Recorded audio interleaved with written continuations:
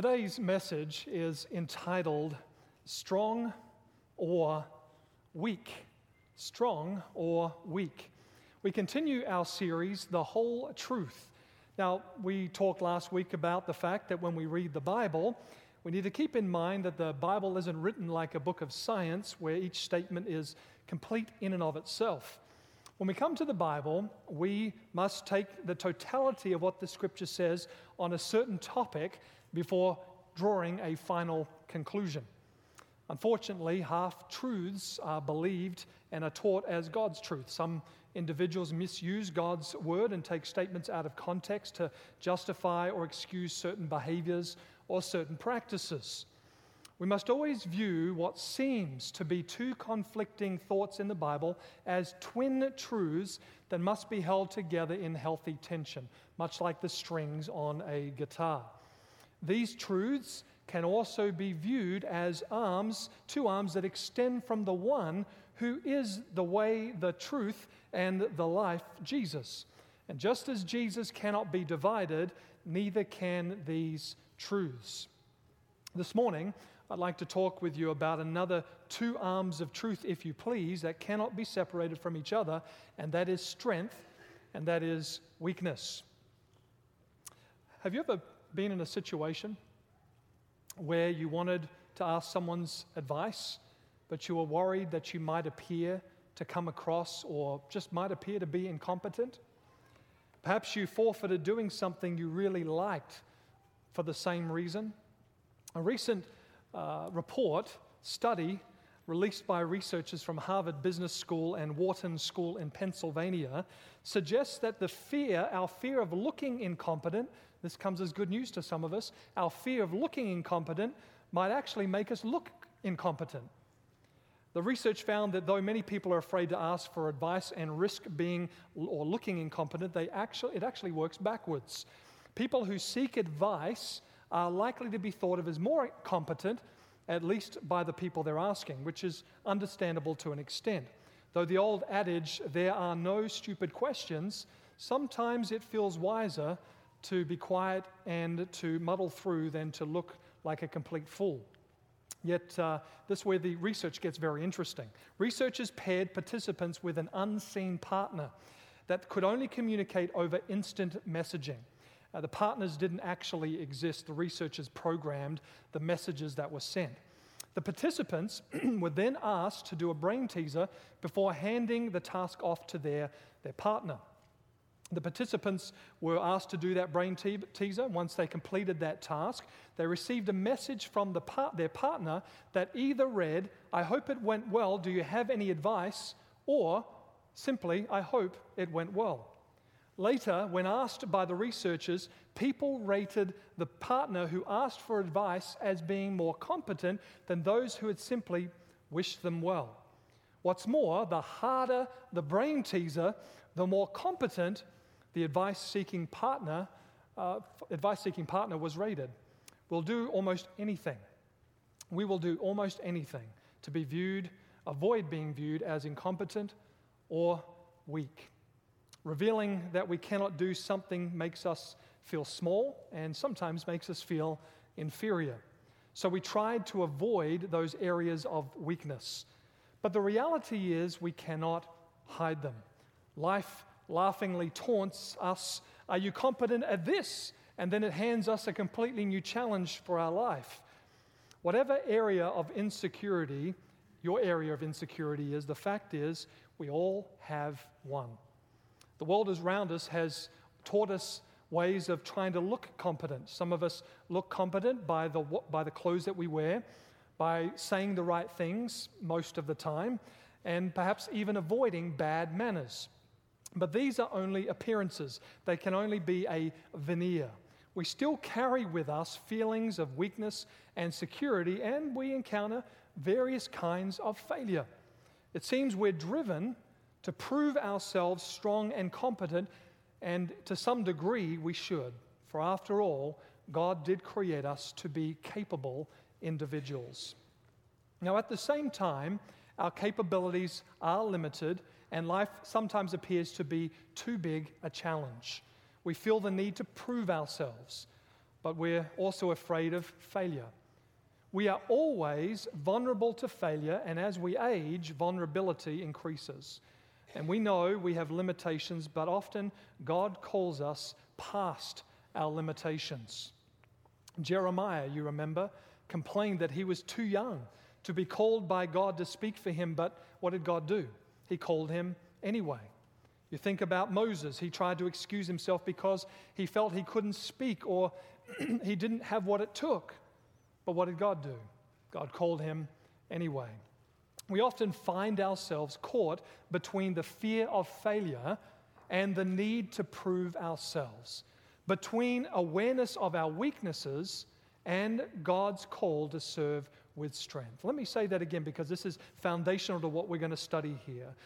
We often find ourselves caught between the fear of failure and the need to prove ourselves, between awareness of our weaknesses and God's call to serve with strength. Now, men in particular, we often try to hide our weaknesses by showing how tough we really are. We're not going to let on and to let anyone know what our Achilles heel is, so to speak. And sometimes women attempt the same tactic. Proving how tough we are may seem necessary, perhaps in a dog-eat-dog world, but it destroys any ability for understanding and to have any meaningful relationship. A don't tread on me attitude does not invite intimacy, and neither does it invite trust. The Bible is ultimately about living competently for God. That's what the Bible is ultimately about, living a life that reflects the glory, the image of Christ. What does competence mean? Competence means the necessary ability, or having the necessary ability, knowledge, or skill to do something successfully. In other words, capability or competence means being capable. Competence means being capable. Like Joshua, we're called to be strong and courageous. Turn with me to Joshua chapter 1, if you'd be so kind, just after the book of Deuteronomy, Joshua chapter 1, and we'll look here at verse 6 and 9. Look at the commands that God gives to Joshua. Joshua has been chosen to take the children of Israel over into the promised land, and God is encouraging Joshua. Notice what he says. Joshua chapter 1 and verse 6, God says, be strong and of what? Good courage. Now look at verse 9 with me. He expounds that a little bit, or expands that a little bit. Have not I commanded you? Be strong and of good courage. Do not be afraid, nor be dismayed, for the Lord your God is with you wherever you go. Like Joshua, you and I are called to be strong, and we're called to be courageous. What does all of that mean? Now, whether through commands, whether through proverbs, whether through promises, the Bible in effect says this is the way, walk in it and please God. God presents something to us. He says, I want you to do this. He asks us to walk in it, and in doing so to please Him, you see. But what the Bible says about competent living is sometimes disconcerting. Turn with me over to 2 Corinthians chapter 12, and we'll look at verse 10. Over into the New Testament now, 2 Corinthians chapter 12, and look at verse 10. What the Bible says sometimes about living competently, courageously, being strong, can sometimes appear to be disconcerting. 2 Corinthians chapter 12 and verse 10. Notice Paul writes, and he said to me, that is Jesus, my grace is sufficient for you, for my weakness is made perfect, my strength rather is made perfect in weakness. Therefore most gladly I will rather boast in my infirmities, that the power of Christ may rest upon me. In 2 Corinthians chapter 12 and verse 10, we're told that in our weakness, God's strength is made perfect. Once again, we're confronted with the fact of the Scripture's point of view. The Scripture's point of view is dramatically opposed to human common sense. Misunderstandings of the dynamics of strength and weaknesses are rampant, and even within the Christian community. If you have a good job and you have a bright future, your wife was offered a job she wanted in another town, should the husband display strength and insist that they stay, or should he show weakness by being willing to move? You work as a real estate agent, and the competition perhaps is fierce. Your co-worker betrays you by taking several good clients away from you. Should you show your strength by taking revenge, or should you be weak and forgive her? Oftentimes, the world's version of weakness and strength complicates the matter, especially when Christians imbibe and believe the definitions put upon these words. Strength and weaknesses can be viewed positively and negatively.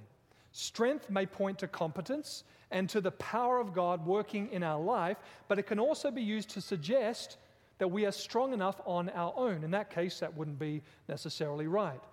Weakness may point to our inadequacies or our limitations, but as we'll see, it can also be used positively to be referred to our identification with the cross of Jesus Christ. We will find here in this study that the biblical formula for strength is found in giving up. That's what the Bible teaches. Strength, true biblical strength. The formula for biblical strength is in fact giving up. It's interesting that of several words used for man in the biblical Hebrew, two of them seem to have opposite connotations. One appears to derive from a root meaning strong, and the other from a root meaning weakness. Both connotations are true of humanity, depending on how we look at things. But neither approach, viewed by itself, is actually valid. Misunderstandings naturally prevent us to live the life Christ desires us all to live. Either we overestimate or we undervalue our capabilities. Now, Paul wrote in Philippians chapter 4, verse 13, that I can do all things through Christ who strengthens me. But some people take those words and they simply say, I can do all things. I can do all things. Their attitude is that they can handle life by themselves without God. And we tend to be only aware of God only when we have need of Him. After having used all the right language and we've done our little ceremonies in the hope that God will listen and will be pleased, we presumptuously expect Him to do our bidding. But God doesn't work that way. The truth is that none of us are competent for all of life. We deceive ourselves by ignoring our frailty and our limitations. We've forgotten the words of Jesus found in John chapter 15 and verse 5. Without me, you can do nothing. We can live a life that looks competent, but competent living doesn't come from our attempts to prove competent while hiding our incompetence. In the final analysis, we've only avoided the areas of weakness and we've avoided the difficulties that face us in our life. Without God, any competence we have, even though it is a gift from God, is limited and it is temporary. Now, other people make the opposite error. They take the words of Jesus, without me you can do nothing, and they abbreviate them to say, I can do nothing. Too many people view themselves as weak and incompetent, especially when we compare ourselves with others.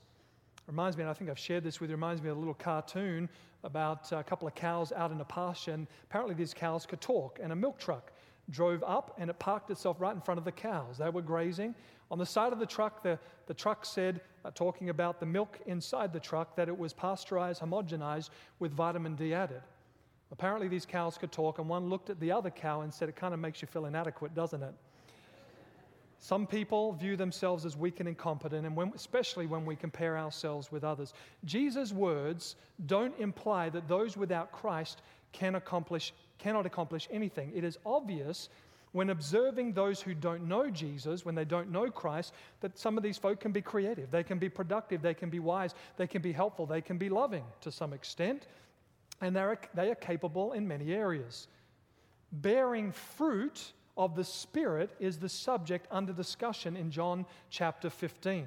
What the text means is that no person can accomplish anything in connection with the purposes of Christ apart from Christ. That's what that verse actually is talking about. The text doesn't mean that we are inherently incapable and inherently weak.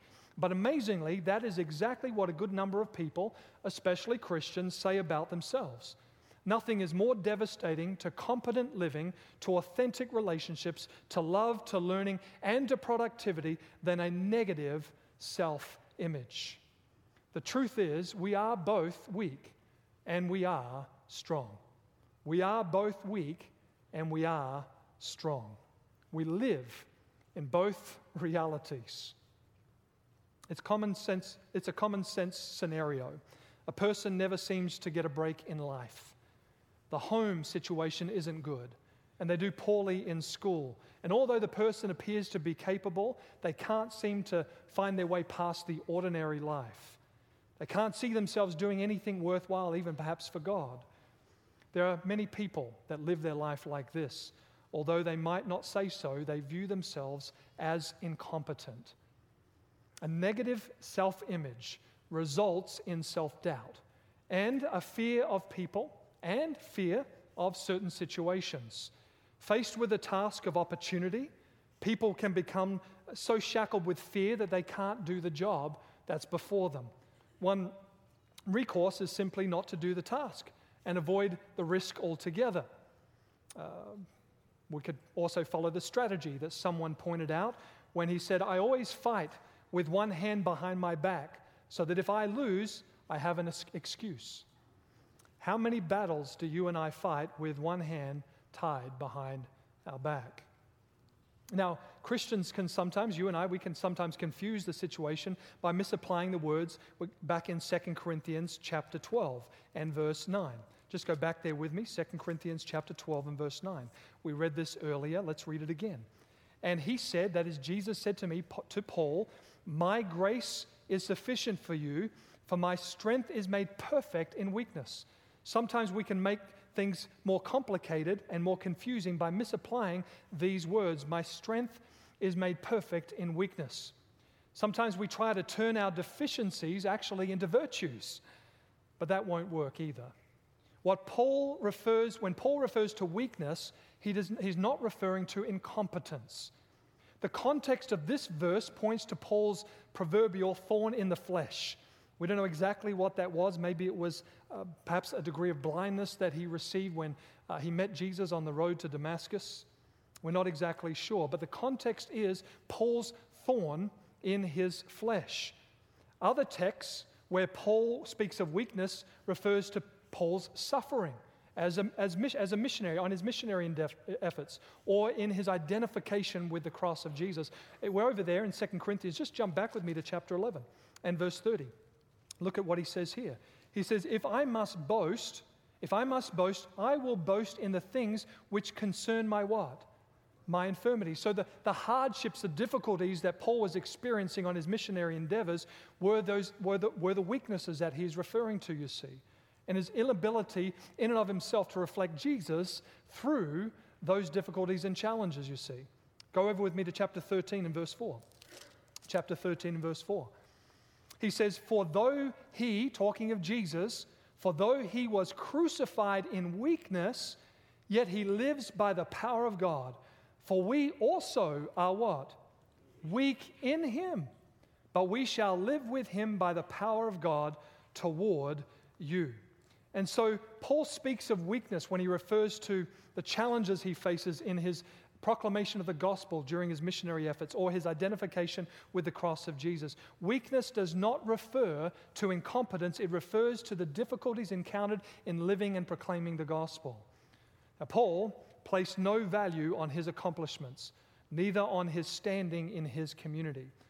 Instead, in Philippians chapter 3, verses 4 through 8, Paul said he considered all things loss to gain Jesus. He considered all things loss to gain Jesus. However, it's one thing to refuse to place value on an accomplishment or on a standing, and it's quite another to have no accomplishment or no standing. There are three factors that normally render people incompetent, and we're going to put these on the screen for you one at a time. Three reasons, three areas, three factors that normally render a person incompetent. Number one, they fight the wrong battles. They fight the wrong battles. They put all their energy and time in figuring out more and more elaborate ways, but not facing the very area they need to confront. This becomes merely a defense mechanism to avoid the truth. It's like worrying about the paper clips in your drawer instead of getting on with the tough issues in your job. That's how some people live their lives. Churches worry sometimes about their organizational structure or their programs in the local church and never get around to expressing and living the gospel. Life must be focused on issues and problems that really count. To live competently, then, requires the wisdom to determine what needs to be done and the honesty to deal with it directly. That's number one. First factor that renders people incompetent. Number two, some people are incompetent because they're not willing to expend energy to succeed. They're too passive, too lazy. It's been said that the twin sources of all vices are pride and laziness. Fortunately, Jesus can drive both out of the life. It is impossible to serve God and be lazy all at the same time. That's the second factor that renders people incompetent. The third area, some people are rendered incompetent because others have convinced them that they are incompetent. People are not born with self-doubts. Child, when they first start talking, the first words they do not speak is, "I do not like myself. I don't think I can do this." Instead, what you see with a child is what? Determination. You see perseverance. Just look at them trying to walk. Look at them trying to sit up. Look at them trying to keep their head still. Persevering. No one is born with self-doubts. We are taught along the way. Sometimes self-doubts happen because a certain person has experienced abuse, whether that might be sexual, whether that might be physical, or whether that might be mental or emotional. Or it could even just simply be neglect. They were not given the grace and the help they needed to learn that they could be what God had called them to be. There are countless episodes of individuals who were rejected by one or both of their parents from day one. Always called dumb, these individuals who become very capable people may never fully recover from the damage done to them by their parents. But thankfully, the grace of God can work to heal those scars. I read of a man once who was walking through the twisted streets of Kowloon in Hong Kong, where he came upon a tattoo studio. In the window was displayed several samples of tattoos you could put on your arm or your chest or something like that. But what struck the man with force were three words that a person could actually tattoo on their flesh. Born to lose. Born to lose. He entered the shop, this individual, in astonishment, and he pointed to those words and asked the Chinese tattoo artist, "Does anyone really take this terrible phrase and tattoo it on their arm or on their chest or someplace on their body?" And he said, sometimes they do. "But I just can't believe that anyone in his right mind would do that," the man said. The Chinese man simply tapped his forehead, and in his broken English, he said, "Before tattoo on the body, tattoo in the mind." Tattoo in the mind. The only way to get out of the quagmire of self-doubt is to begin to take seriously one of the first things we learn when we read the Bible. And what is that? That it was God who created us. It was God who created us, that He declared His creation good. That He has created us in His own image. God does not create junk. He does not create junk. We have the value and the abilities that God has given to us. Now, this doesn't mean that we can be anything we like, and nor does it mean that we are equally capable. Doesn't mean that. People do have varied levels of ability. But we can focus on the tasks appropriate to God's leading. And we can work to prepare ourselves to perform those tasks. And by God's grace, we become what God intended for us to become, transformed by His grace. What puts fear into most people's minds? Well, some people are afraid of heights, aren't they?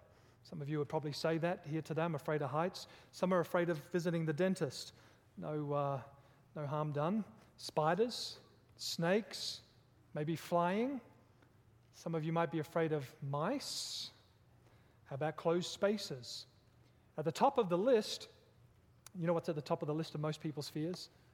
By the way, there is a fear, I don't remember the name of it, it's a phobia, but it's the phobia of getting peanut butter stuck to the roof of your mouth. It's an interesting phobia, but I read about that the other day. But what most people are afraid of is actually public speaking.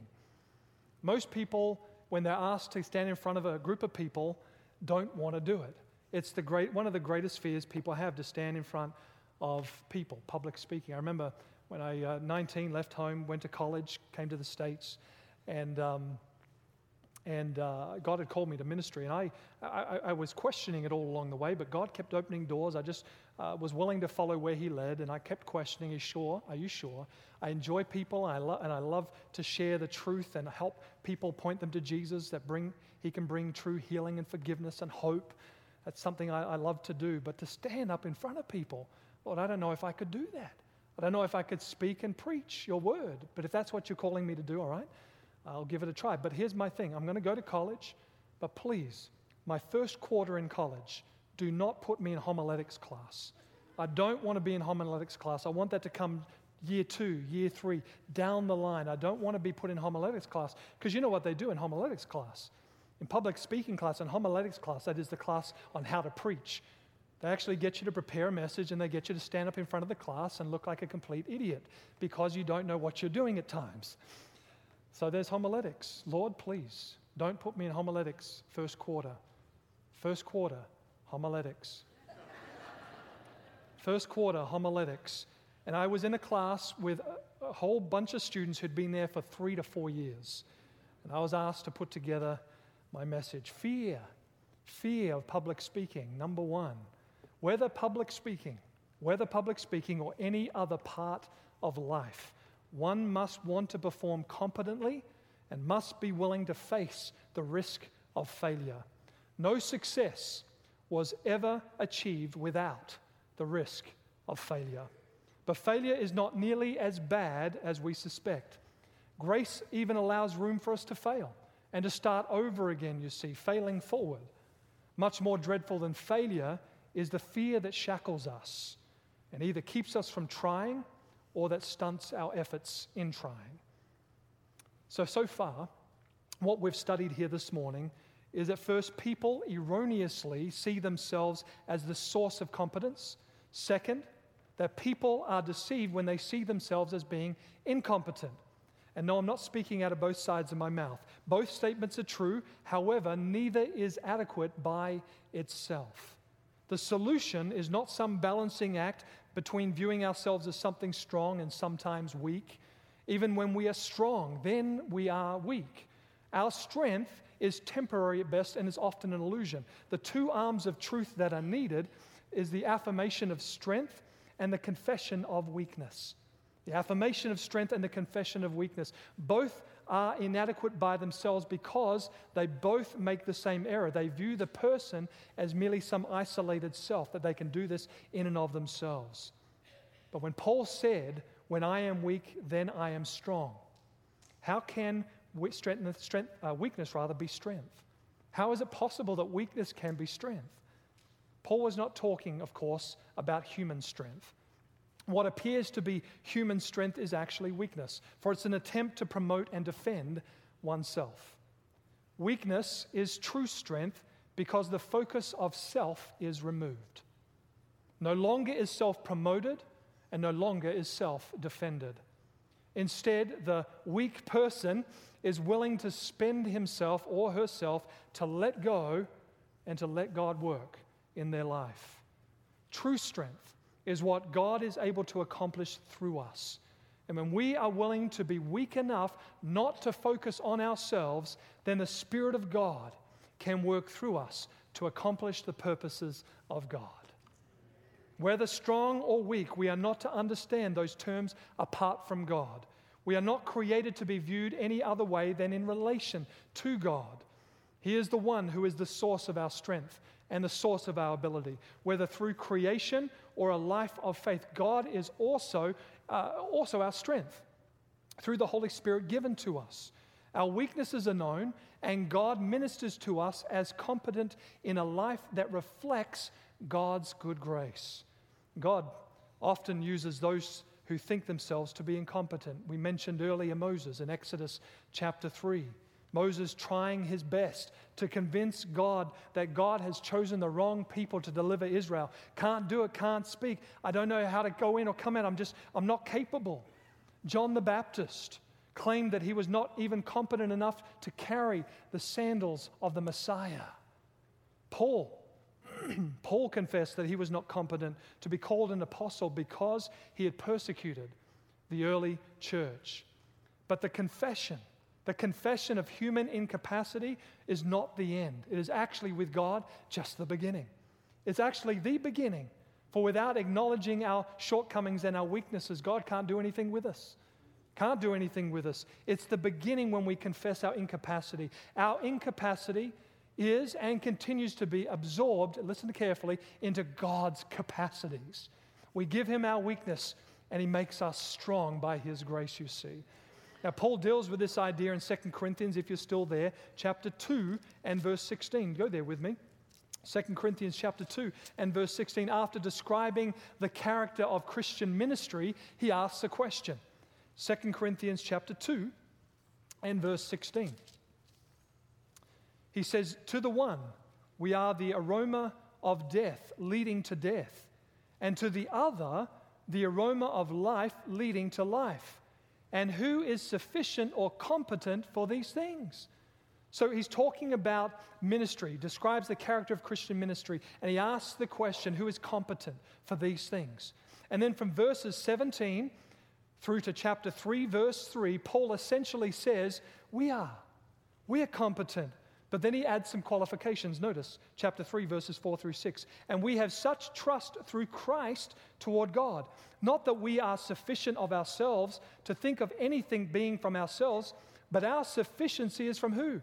From God, who also made us sufficient as ministers of the new covenant, not of the letter, but of the Spirit. For the letter kills, but the Spirit gives life. So Paul says, okay, who's competent? Then he explains that we are, but he says that our competency is not from ourselves.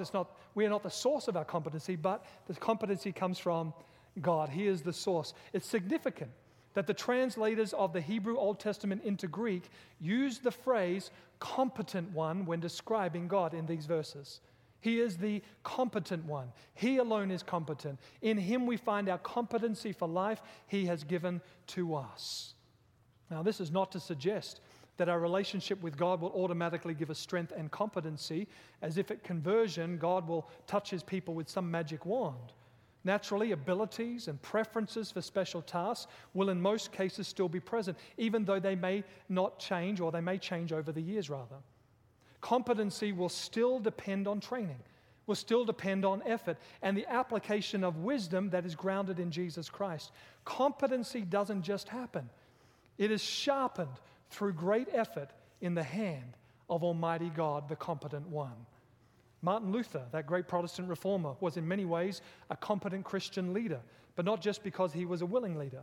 He was well taught, and he worked tirelessly at translating, at writing, at teaching and preaching, and he sought to do God's will with God's assistance. Finding your competency in God will require vulnerability.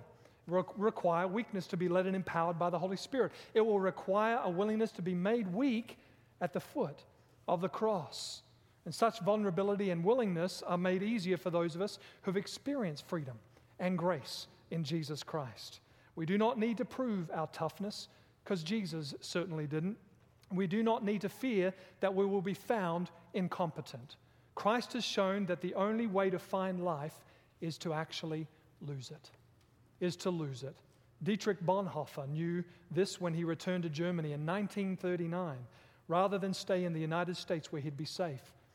His return allowed him to minister to people in his home country, but it resulted in his arrest and ultimately his execution.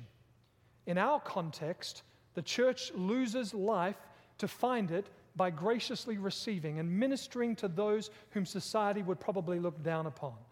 Christians experience this. You and I experience this when we give up our leisure time to perhaps mentor someone, to volunteer our time at our thrift store, or the winter sanctuary, to go on some mission trip as service to God. We sacrifice desires and pleasures to enable family, friends, and acquaintances to succeed. We give up life to find it in these ways.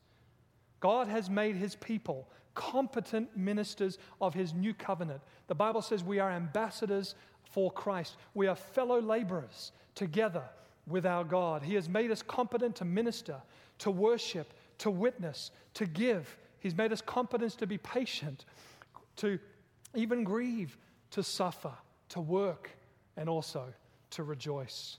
But the question often rises as to what part of the process is the divine part and what part is the human. If God is the source of our competency, how do we distinguish who is responsible for what in our activities? As popular as these questions are, sometimes they're misguided. We can't separate God's activity from the activity of his people. Not possible. God works in and through his people. We must see ourselves in union with God. He works through us. He works through us. We can no more separate God's part and our part than we can separate the divine and the human natures of Jesus. It's not possible. The thoughts of Blaise Pascal provide a fitting summary for the two arms of truth that we've been dealing with. True religion, he said, should teach greatness and weakness, should make us both respect and scorn self, love it and hate it. There is nothing on earth which does not reveal either the wretchedness of man or the mercy of God, or the powerlessness of man without God, or the strength of man with God. You are not able, God says. But in Ephesians chapter 3 and verse 20, but God is able to do exceeding abundantly above all that we could ever ask, think, or hope for. You are not able, but God is able, you see. You are not able.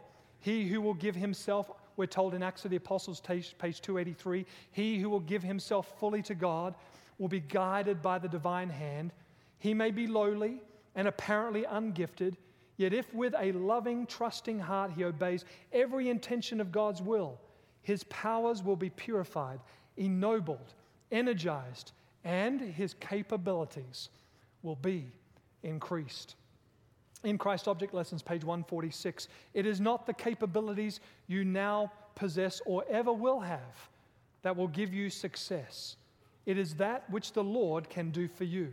She goes on to say, we need to have far less confidence in what man can do and far more confidence in what God can do for every believing soul. He longs to have you reach out to him by faith. He longs to have you expect great things from him. He longs to have you expect them. He longs to give you understanding in temporal as well as spiritual matters. He can sharpen the intellect. He can give tact and skill. Put your talent into the work, ask God for wisdom, and guess what will happen? It will be given to you. This is God's part. This is God's part, and this is our part.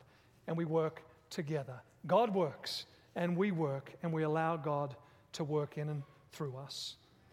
You remember the story of David in closing. David was overlooked when Samuel came looking for a family member of Jesse to anoint. You remember the story. David was out there tending to his sheep. He was overlooked, seen as incompetent, not the one that should be anointed king. And Samuel said, hang on a second, God is not impressed with any of these other guys. Have you got another son? Jesse, somewhat surprised, calls for David. And David is anointed to be the future king of Israel. You remember David. David goes down to see how his brothers are faring down there as they're fighting the Philistines. And his brothers provoke him, taunting him for coming down to leave his father's work to come and probably parley a little bit with the enemy. His brothers don't have a lot of great things to say about David. He's incompetent, and yet he took down that giant Goliath. Saul comes to David, and Saul chases David for a long time. 15 years. David is on the run. David feels incapable. David feels weak. David seems like there's no future, no promise. What is going to ever happen with the coronation? David's feeling weak and incompetent. And God takes care of David. God provides for David. And through all these trials, through all these challenges, through all these difficulties that David faces, God is sharpening his intellect. God is improving his capabilities. God is preparing him to be coronated king. And one day, One day David is coronated king. And man, have you read the story? There was a procession of thousands and thousands of all the mighty men of valor from the different tribes of Israel that preceded David. David was seen as incompetent. David felt incompetent at times. But through it all, God was preparing him to become capable, a servant of the Most High God, trusting in Him through faith, allowing God to work in him to will and to do of His good pleasure. And then God crowned David king. He became competent because God worked in him, and David worked and cooperated with God. God is calling for us to be competent, calling for us to be strong, but also we can't be strong unless we recognize our weakness. We recognize our weakness. Only God's strength can be shown in our weakness. We are both weak and we are both strong, but in Christ we can become all that He desires for us to be and for us to do. Don't you want to be where God wants you to be, doing those things that God wants you to be doing? This media was brought to you by Audioverse, a website dedicated to spreading God's Word through free sermon audio and much more. If you would like to know more about Audioverse, or if you would like to listen to more sermons, please visit www.audioverse.org.